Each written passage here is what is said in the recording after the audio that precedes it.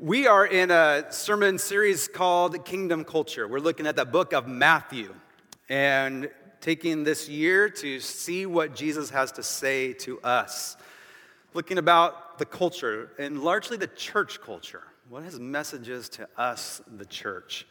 We started this a few weeks ago, but last week we started chapter 5. In chapter 5 is Jesus' sermon. We call the Sermon on the Mount. It's his longest sermon. And speaks to this exact issue of what does a church look like? What does it not look like? Where do we take our cues from? How do we learn what we're supposed to do and who we're supposed to be? Jesus is going to talk about this. In this passage, in the Sermon on the Mount, there's lots of great verses. Some of your favorite verses. We talk about the Beatitudes. I hear a lot of people like the verse about don't be anxious about anything, right? There's a verse about anxiety in here. Don't worry about your life, right? There's the Lord's Prayer. We're going to get into that soon as well.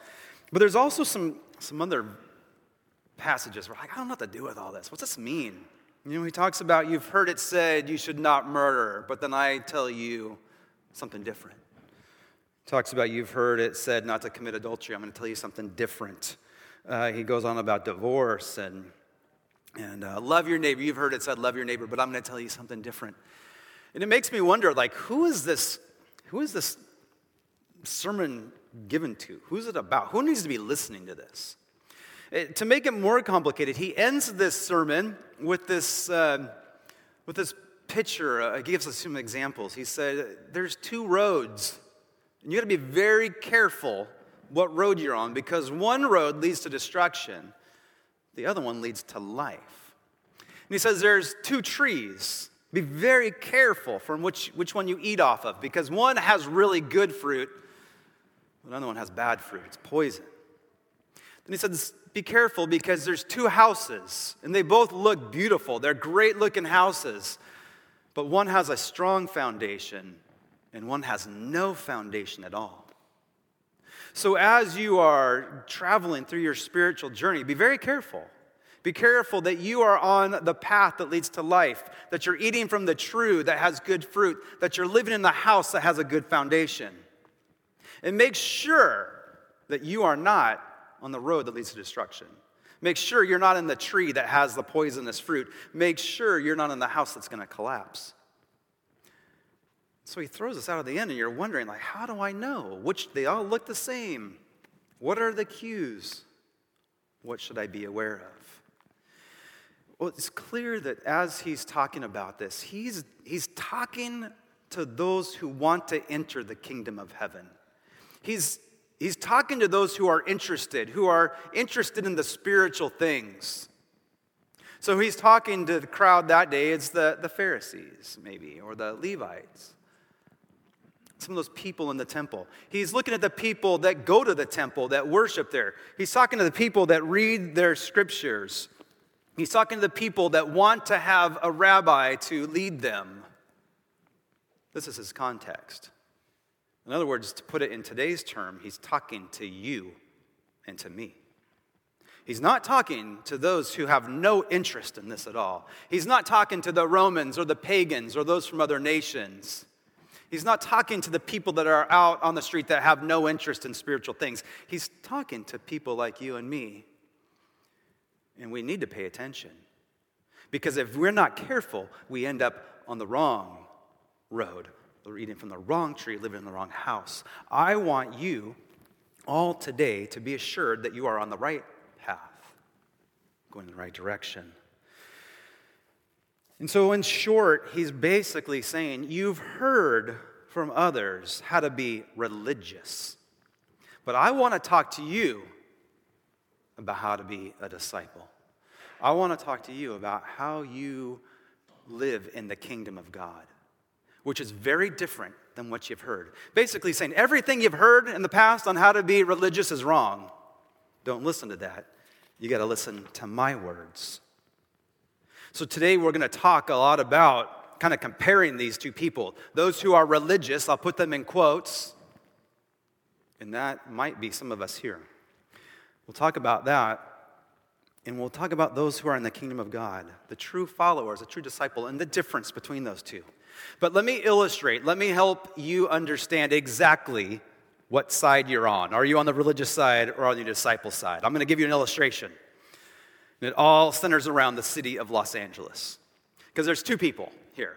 There's people that love Los Angeles and they love everything about it. And there's people that want to avoid it like the plague. Okay? You know what I'm talking about? So how many of you love Los Angeles? You love being in the city. You love the food. You love the culture. You love the traffic. Okay, nobody does that. But you like LA. You like the city. Okay? Maybe you went to college there. Maybe you grew up there. It's home. I saw about 7 hands. Okay, am I assuming the rest of you don't like the city? The rest of you are like, I avoid it. I always say that I'm allergic to Los Angeles. Right? The traffic, the billboards, the graffiti, the noise, all that kind of stuff. Like, I don't like it. I would much rather be here in Orange County. I'd much rather be where the sidewalks are clean and neat and they're not cracked and all that. There's no billboards, all that kind of stuff. I like the parks and the wide open spaces. That's what I like. All right? I have just described myself as a religious person. I am religious. Meaning that when I see things that are different and things that are broken and things don't work right, I want to avoid it. I want to walk away. When I see people that are broken or people that are smelly or whatever it is, they think differently, I want to avoid. I want to be safe. I have just identified myself as a Pharisee. All right? I just want to keep away from others. I want to keep away from those who are lost, and I want to stay with people that are like myself. That's what a religious person does. But a follower of Christ is different. The follower of Christ is the one who sees something that's hurting, something that's broken, someone who's in the darkness, and they approach them. They go to them. They want to serve them. They want to love them. They want to see broken things be fixed. Hurting people be healed. That's what Christ is looking at. That's what he's been talking about in this passage. That's what he's going to be talking about through this Sermon on the Mount. And I want us, here's a challenge to myself and to the church. I want us to move from being people that are religious and we do the right thing and we follow the right checklist. I want us to leave that. And I want us to move to a place where we are driven to those who are in need. We're going to take the gospel, we're going to take the light of Christ into the world that needs it. But there's a heart that has to be right, and that's what we talked about last week.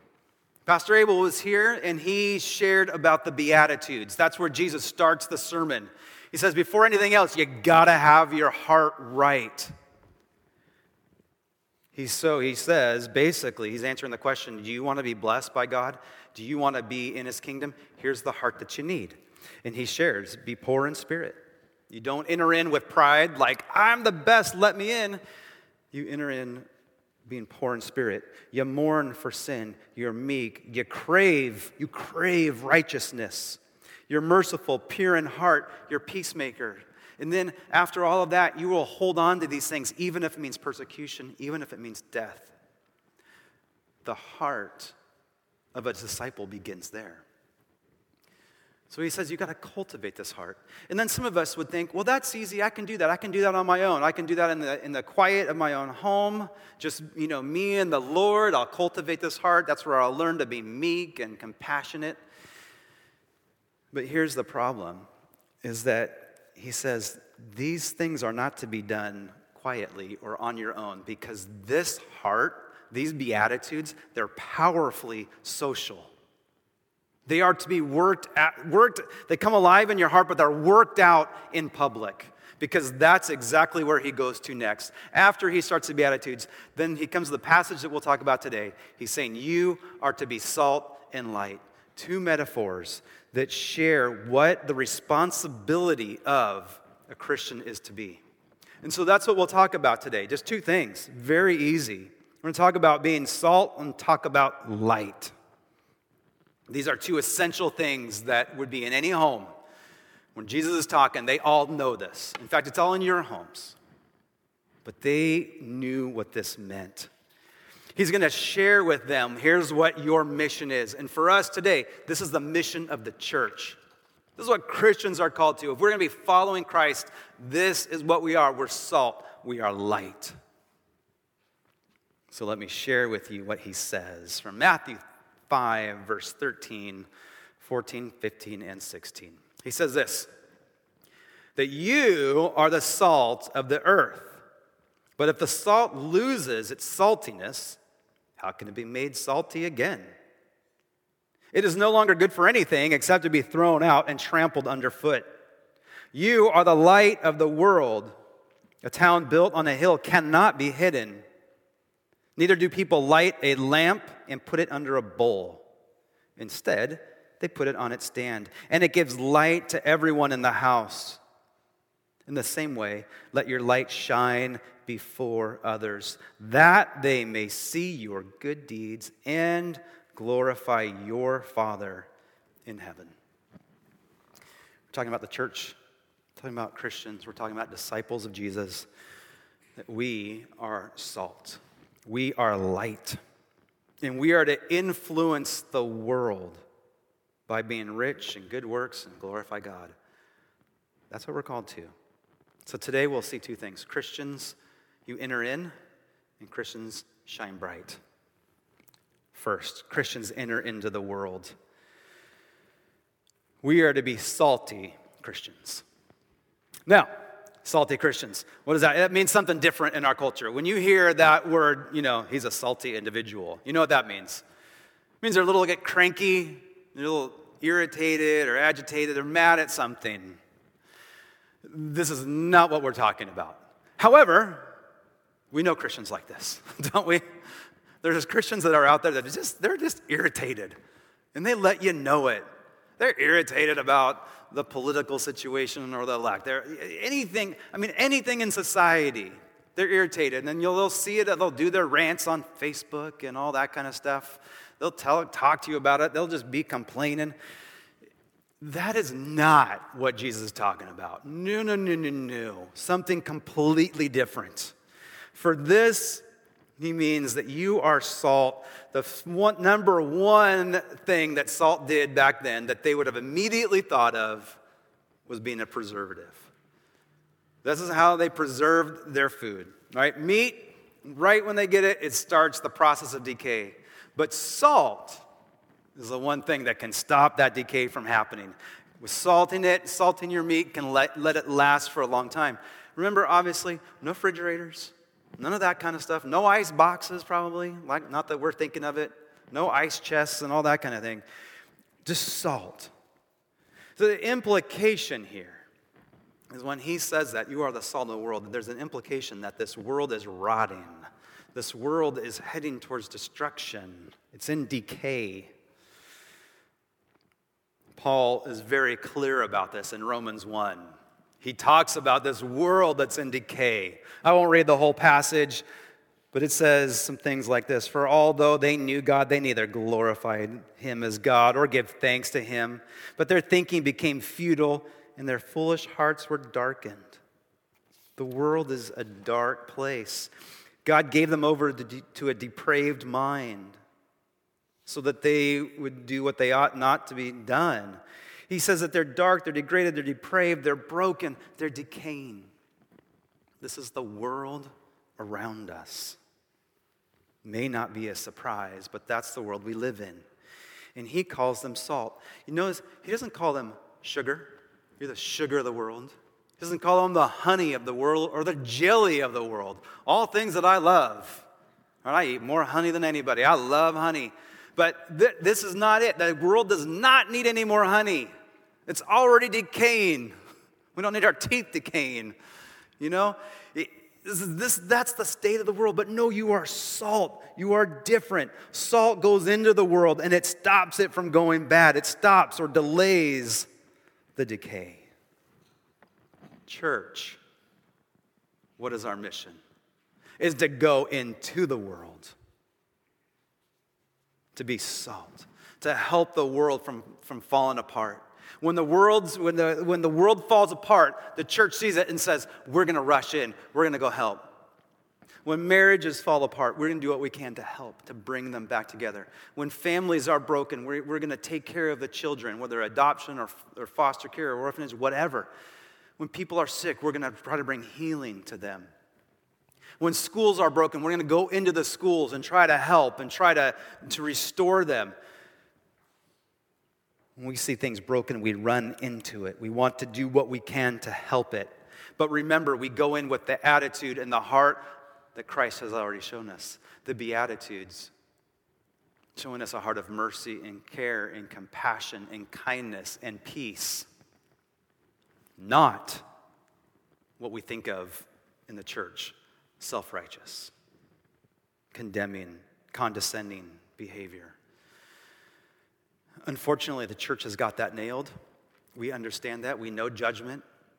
We know how to judge people. But he says you're salt, and you go in to restore, you go into to help and to bring about change, but you do it with this heart of the gospel, not this heart of religion, saying I'm right, you're wrong. See, a religious person sees this kind of decay and depravity and will give you 10 verses to read to fix it, 10 ways to fix it. But they'll keep it at a distance. They'll tell you what to do, but they won't enter into it.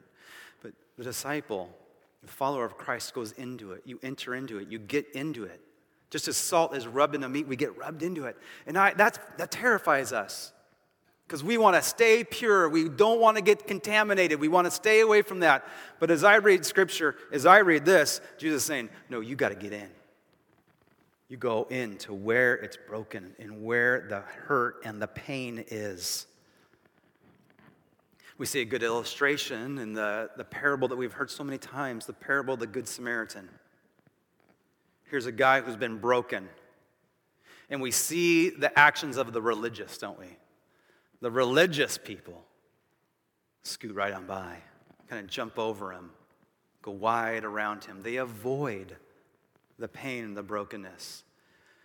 But then you see this Samaritan, this unlikely person, this person who's not trying to be religious, but he has a heart of mercy, and he goes and cares for this person and loves and is tender.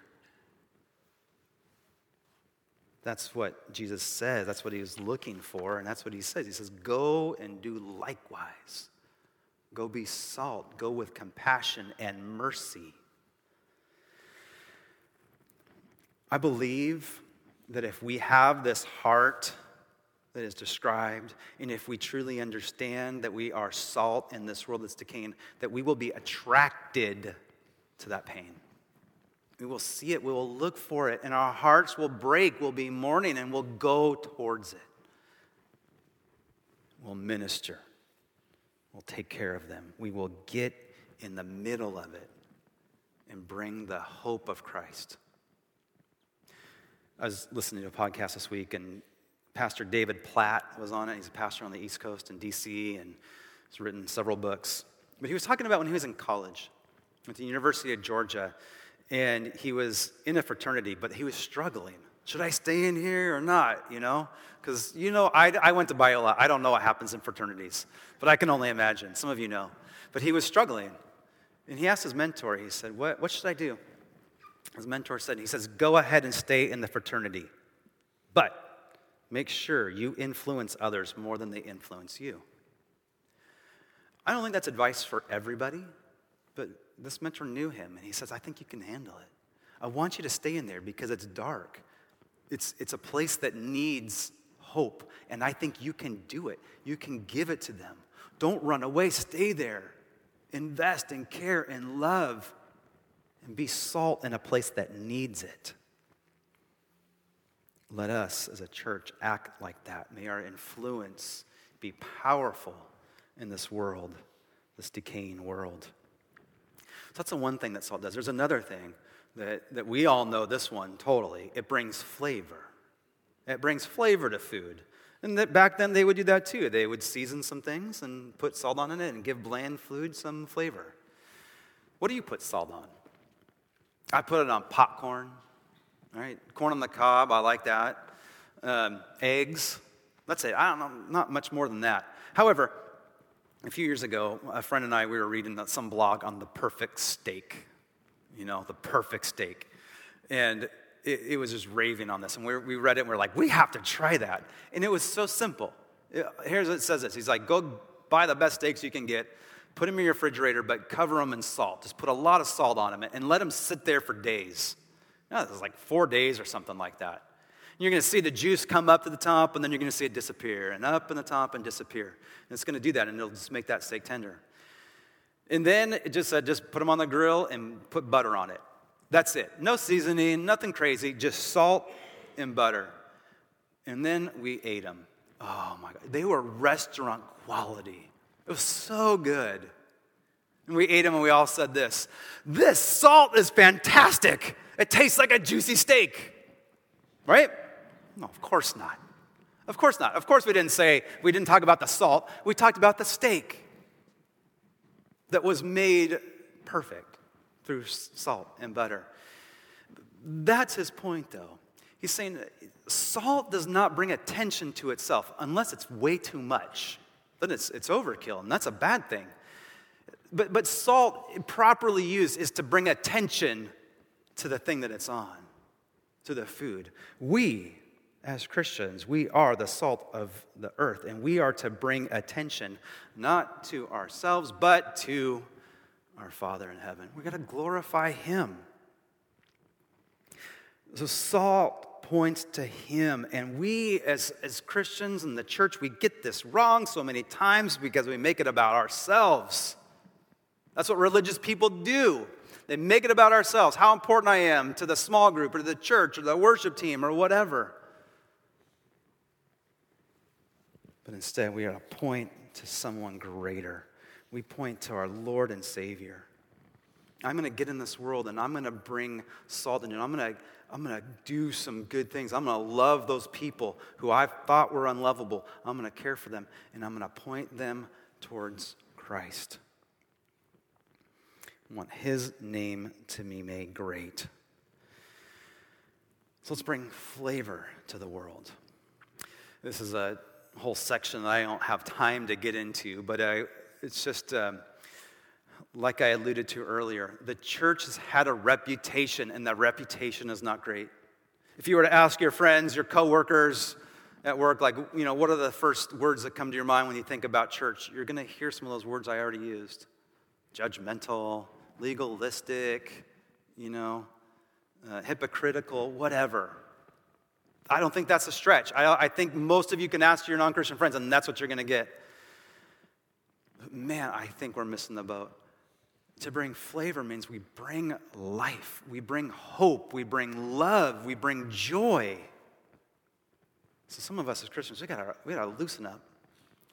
We gotta smile a little bit more and go out of our way to share the love of Christ. Bring flavor to the world. All right, that's what I'll say about that. But you get the point. We enter into the world. Do you see? The world is hurting. The world is messed up. We, the church, He's given the church to this world so that we can enter into it and help that process. Okay, we enter in. The next thing we see as Christians, we shine bright. We shine bright. The salt enters in, but now He's kind of changing it. But now you go out. You go out. You shed light in this world. He says, you're the light of the world. The light of the world. Then He talks about the city on a hill. It cannot be hidden. It's not a village in a valley, but it's a city on a hill. And you can just picture some weary traveler kind of making his way, and he got delayed, and he's going a lot slower than he thought, and he's getting dark, and he's getting scared, and he can't find his way, but then he sees the light of the city, and he's like, that's where I gotta go. That's where I'm aiming towards. And so it starts with that. You're the city on a hill, but then it moves into inside the house. He says, you light a lamp and you don't put it under a bowl, you put it on a stand so it lights up the whole house so that everybody in it can see. And he says in the same way, let your light shine before others that they would see your good deeds and glorify your Father in heaven. The implications for this, again, is this world that's not only decaying, but it's in darkness. It's dark. It's pitch black. The clouds are over. Those dark rain clouds are overhead. There's no light coming through. John, when he was writing his gospel, describes it this way. He says, this is the verdict. Light has come into the world. That's Jesus. But men loved darkness instead of light because their deeds were evil. This is the world that we live in. It's hurting and it's dark. But he says that you, and he's emphatic with this. He's saying, you and you alone are the light of the world. No one else, nothing else, no matter what they claim, no matter how enlightened they are, they're not the light. But you are the light. You, as followers of Christ, you who make up the church, you're the light of this world. But it's a lantern. Think more of a lantern. Don't think of a flashlight. Don't think of a headlamp, the kind you put on your head. I meant to bring one because I have one right by my bed. And I use it at night if I can't sleep and I want to read. Instead of turning on the light that lights the whole room, I just put on my little headlamp and turn it on and I just read my book. But so many Christians, that's what they think of. And that's the religious person. The religious person, instead of a lantern, they have this little headlamp that they put on, and they show I got to keep myself safe. I got to know where I'm going. I don't want to get hurt. I don't want to get lost. But they're only thinking about themselves. But he says, you light the lantern, you put it on a stand so the whole house can enjoy the light. This is not for personal use. This is for corporate use. How do we shine bright? One commentator wrote, think of this, the moon, right? The moon, it isn't a light, but it reflects the light. In trying to be true to Scripture, when Jesus says, I am the light, he's just saying, but we're like the moon and we reflect. And sometimes the church is a full moon and it's doing great, and other times it's like a little sliver and it's just kind of waning. But the moon is always there. We're always reflecting. And maybe that's helpful. I get it. We want to reflect Christ. But it also, Paul writes in Ephesians that we are the light. You are the light. He says in Ephesians 5, verse 8, he says, for you were once in darkness, but now you are light. Now you are light in the Lord. Now live as children of the light. You are light. So I think it's totally appropriate that, yes, we reflect Christ, but you shine for him. You are the light of Christ. Let your light shine. Well, how do we do that? He tells us. Through good works. Go do good works. This is probably could be a sermon and all, like, what are good works? What do you need to do? And all that. But let's just say this. Good works are things that you do with love and faith. You do it with love because you love God and you love the people that he has made. As imperfect and as messed up as we are, you love them. And you do it in faith because you do it out of devotion and obedience to God. They're practical, visible things that we do out of love and compassion for people that are hurting, people that are in the darkness. Our good works give this credibility to the gospel. They give it power. Now, everybody does good works. Christians or non-Christians. Religious or disciples, they all do good works. But talking about religious people, here's why they would do it. For a couple reasons. One, they want to do it so they will be seen, so they will be noticed. Here's what I'm doing. Everybody notice. They do it out of pride to prove how good they are, how important they are for the kingdom of God, how important they are for the church. You need me. Look how good I am and how successful I am at this. They might do it out of fear. Like, I'm doing this so God doesn't get mad at me, right? So he doesn't, he answers my prayers. I don't want him mad, so I'll continue to do good works. But that's the religious people. That is what Jesus is fighting against. Instead, he wants his disciples to do good works so that God will be seen, so that he will be noticed, that he will be glorified. He wants us to do good works, that we would care for one another, like other Christians. That's important. But that we go and care for the world. Those people who are different than you, who think different and vote different and have a different lifestyle. and have different priorities. He said, go do good works with them. Paul sheds light on this too, and it also explains, he says, for you are God's handiwork, he writes in Ephesians 2. You're his handiwork, created in Christ Jesus for what? To do good works, which God prepared in advance for us to do. This blows my mind. I don't know what to do with this. But somewhere, God prepared these good works. They're just sitting out there on the table. He's saying, come and do it. When you do this, you're going to grow in your faith and knowledge. You're going to bless me. You're going to bless this world.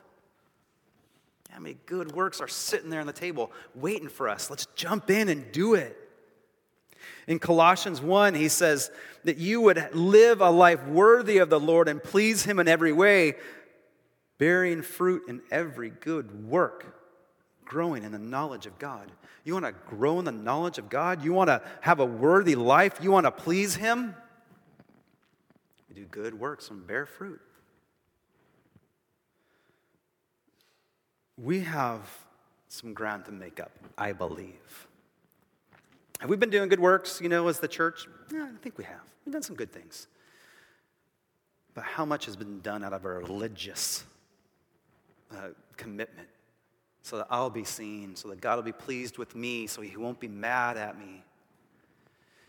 And how much of this is done because I just love a broken world that's hurting, and I love God, and I want to see people come to know Christ. I think we've got some ground to make up. But I would say this too, that the church doesn't always have the best reputation. That we have acted in ways and we've tried to do things that we think are good, but we've hurt people. There's been many people that have been hurt by the church. On Friday, I talked to a guy who would describe himself as, I used to be a Bible thumper, but now I'm somewhere between an atheist and a deist. Okay, I'll tell you more about him in a minute. But I talked to him, that was Friday. On Saturday, I talked to another guy who was I'm agnostic. I'm totally agnostic, And this is all through the military. This is my role as a chaplain. These are the people I get to talk to on a normal basis. With them, I've had the privilege of sitting in a group called the Free Thinkers group. The Free Thinkers, they're atheists and agnostics. And I've sat in their meetings and just listened to them. They're great people. They're really nice. They're nice people.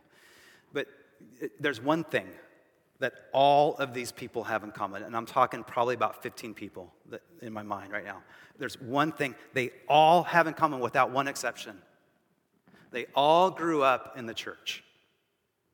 They all grew up in the church, and they are all hurt in some way by the church. Some tough, intentional hurt. Others was just, kind of how they saw things or whatever. But all of them were hurt by the church. And I don't know this for sure, but I know the two that I was just talking to would say this, that they would say, I don't have a problem with Jesus. I think Jesus is good. I have a problem with the church. Yeah, if that doesn't break your heart. I know the church is not perfect. We're full of sinners. I get it.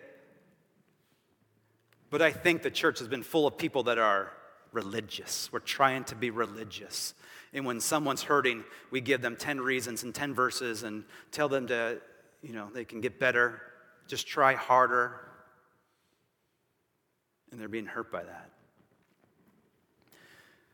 that. My heart breaks. I look at the youth group right here because so many of those kids were hurt right around that junior high school time. My heart breaks for them.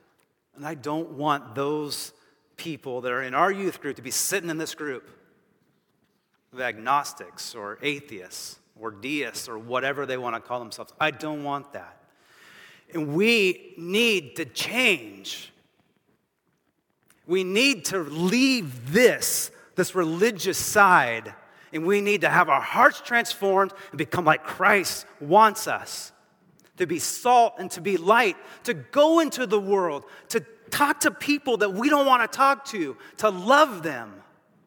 not judge, not condemn,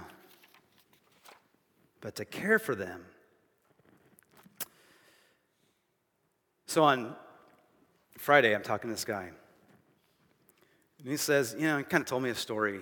And says, I used to be the Bible thumper, and I would be the one that would go around and judge people and tell them how to live and all that. And then he says, then I went to this camp, and it was a Christian camp, but all the staff, none of the staff acted like Christians. It was the pastor's daughter who was, messing around, and this guy was, into drugs. And he's like, the person that was like the most Christian was a lesbian, and she was the hardest working person and all that. And it got to him, and he looks at the church and he looks what's going on, and he's looking at everything, and he's like, I don't want to be a part of that. And then he says this, he says, I just see the church, they don't care for anybody but themselves. And he says, I go and I see this homeless guy at the park, and so I go and sit down with him, and I ask him his story, and I hear what's going on in his life, and then I go take him and we go get some food together. He says, I've never seen the church do that. Tell me one Christian that's done that. Here's the thing. We are doing that. He didn't see it. I don't know the motives, and that's what I care about. I want us to have the right motives, but I know. And so I said to him, I'm like, hey, what, just imagine if you saw a church, if you saw a community of people, they were going out and doing that, but doing and even more, really caring for people. Would that change? He's like, I would pay attention to that. I would listen to that. Well, I am thinking, even in our church, what that looks like. And you know who I thought of? I thought of Mike and Carissa right up here. I want to invite them to come up. They're part of a ministry that you may or may not know about. It's called Laundry of Love. And this is not, we didn't start this. This has not come from the church. We didn't start this. I think it came from their previous church, but the ministry kind of ended, and then they just said, we care about it. We want to continue this. And so can you just tell, hi Mike, hi Chris, thank you for coming. Here. Can you just tell us just a little bit about this ministry? What is Laundry of Love? Okay, well, Laundry of Love is a Christian ministry that serves the low income of home and the homeless of Fullerton by providing laundry, food, and prayer on the last Monday of every month from 6 to 8. Okay, so it's a ministry that is right here, right in Fullerton, close by. And I'm assuming you provide some quarters and some the detergent and all that, and food too, some food. And then while the laundry is going, and that takes some time, it's not instant, there's conversations that are happening. Why? Can you tell me, why do you do this? Why? I mean, you could do anything. You could stay at home and just do many other things on Monday night. But why do you do this? Well, it's a tangible way for us to share the love of God. Mm-hmm. Simple, right? Very easy. What have you seen? You've been doing this for some time. What are some of the ways you've seen God moving and working in the ministry, in lives? Yeah, the thing I enjoy the most is hearing their stories and seeing God working in their lives. The one person that comes to mind is Ernesto. I met him about 2 years ago. He's 72, but when he was 27, he was involved in an industrial accident that took 2.5 fingers from each of his hands. So he fell into alcoholism, and he went to Mexico, and there he just happened to have gone to a church service and became saved. So now at 72, he makes $500 a month on disability income, half of which goes to rent. But he's the first to tell you that God provides for him. And that even with his 2.5 finger on each hand, he's the first to come over to my car and lift up all the heavy things into the laundromat. He's the first to help with putting quarters into, people who needs it as well. He's also one to invite people in his community to come. I could see in him that God is working in his life to share that, God has changed his life, and he knows that he can do the same with people in his community. So he's a really great blessing for me to witness that. Mm-hmm. Mike, how about for you? you get to join, you get to come with. I mean, you probably could stay at home too, but you come as well. So for me, it's been evolving over time. At first, I wanted to support Carissa and do things as a couple, as a family. And then also, how do we love our neighbor if we don't spend time with them, right? God has a heart for the widow, for the orphan, for the stranger. And that's great, but let me just share a story from last week, a couple that I met for the first time that saw me playing with my son Nathaniel, who has autism and doesn't talk much. He has some behaviors a little off. And they said to me, "Oh, I see that you really love your son," and that really blessed me. And so there's something about this community where you can come and be real, you can bring your pain,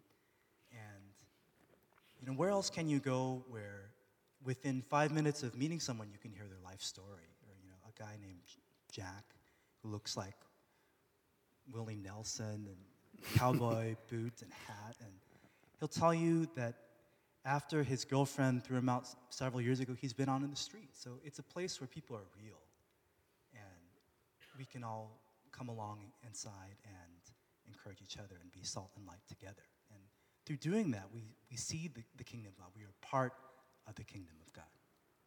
It's great. If you're interested, if you want to get involved, they would love to have you. You can go and be a part of it, which I'd encourage you. If you can, I mean, there's donate. You can make food or donate quarters, whatever. Like, I know you all have tons of quarters sitting around and you don't want to carry them. Like, bring them here. Like, lots of ways. But Carissa has some information outside. If you want, to hear about that or support that in any way, I'd encourage you.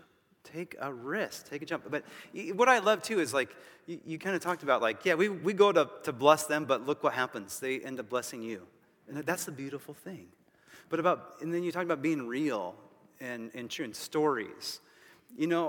That's where so much evangelism is now. It used to be that you'd kind of argue apologetics, and there's still a place for that. But you used to argue all this kind of stuff. But now people are like, I don't want to hear that. Those agnostic friends and atheist friends, they don't want to have an argument over some, reason why the Bible is true, whatever. But they have stories that they would love to share. And so you jump into this ministry or start your own or do your own. It doesn't even have to be called a ministry. It could just be you loving others, you being salt and light. So thank you. Thank you, Mike, Carissa. Thanks for showing us. Isn't that awesome? I love it. Yeah.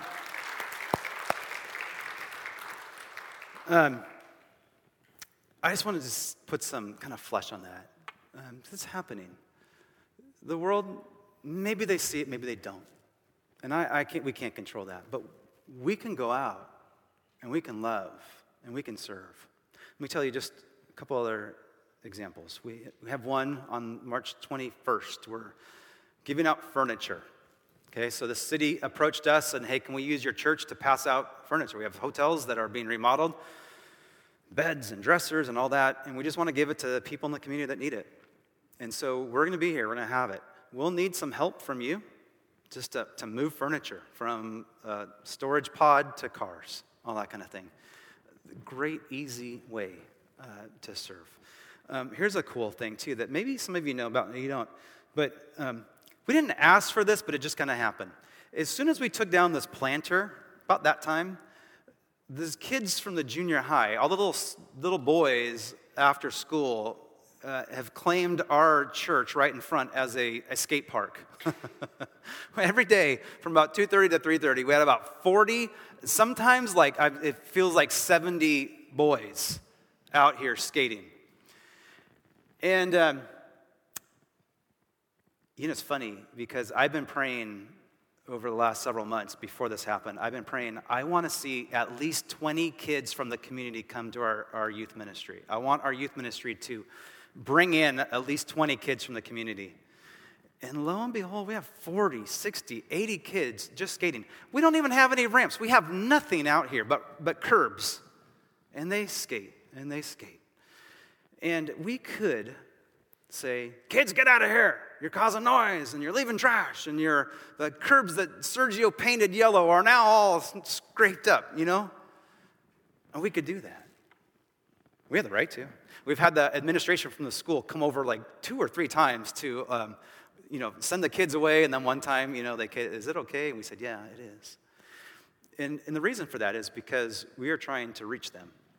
Jason, our high school director, and Tim have really reached out to them. And they are out there, not every day, but Jason started a contest on Thursdays after school. On Thursdays, they have a competition. Who can do the most ollies or manuals or kickflips or whatever it is. Then the winner gets a little gift card, like $10, to Popeyes. They love Popeyes, or whatever. I mean, it's just little things. And these kids, they literally, especially the 7th graders, they love it. On Wednesday, they're like, are we going to do it tomorrow? Are we going to do it? What is it? I'm practicing. And, do they make a mess? Yeah. Is it noisy? Yeah. It's like 50 skateboard. It's noisy, yeah. If you come at that time, you'd be like, what in the world is going on? They leave their trash, and that's my big, I'm like, don't get hurt and pick up your trash. Other than that, stay, But we're praying for them. And we want to see these kids come from the darkness to the light. I want to see them come to know Jesus Christ. And if it's just putting up with some noise and some trash, let's do it, right? That kind of stuff is happening. We're going to serve them. Lydia, our children's ministry director, she's serving with Carla and a couple others. They're serving over at Fletcher on Mondays in early afternoon. They're going over there to do Bible clubs. There's lots of avenues. And what I'd encourage you, don't wait for the church to hey, we're going to start this ministry and plan and organize. Just, if you have a heart, just go out and do it. Go love. Be salt. Be light, because our church needs it. Our community needs it. But all that to say, guys, I'm tired. I don't want to be the pastor of a religious church. I don't want to be religious. But I want to be a pastor of a community of followers of Christ. That are living crazy lives, that are telling crazy stories of how God is at work. They're going into the world. They're being salt and light, and things are happening. Do you want that? That's what I want. There's great stuff. I'm looking around and I'm seeing you. I'm seeing your different ministries, and the prison ministry over here. There's so many things. You guys are doing it. Keep it up. And get involved. And let's change this world for Christ.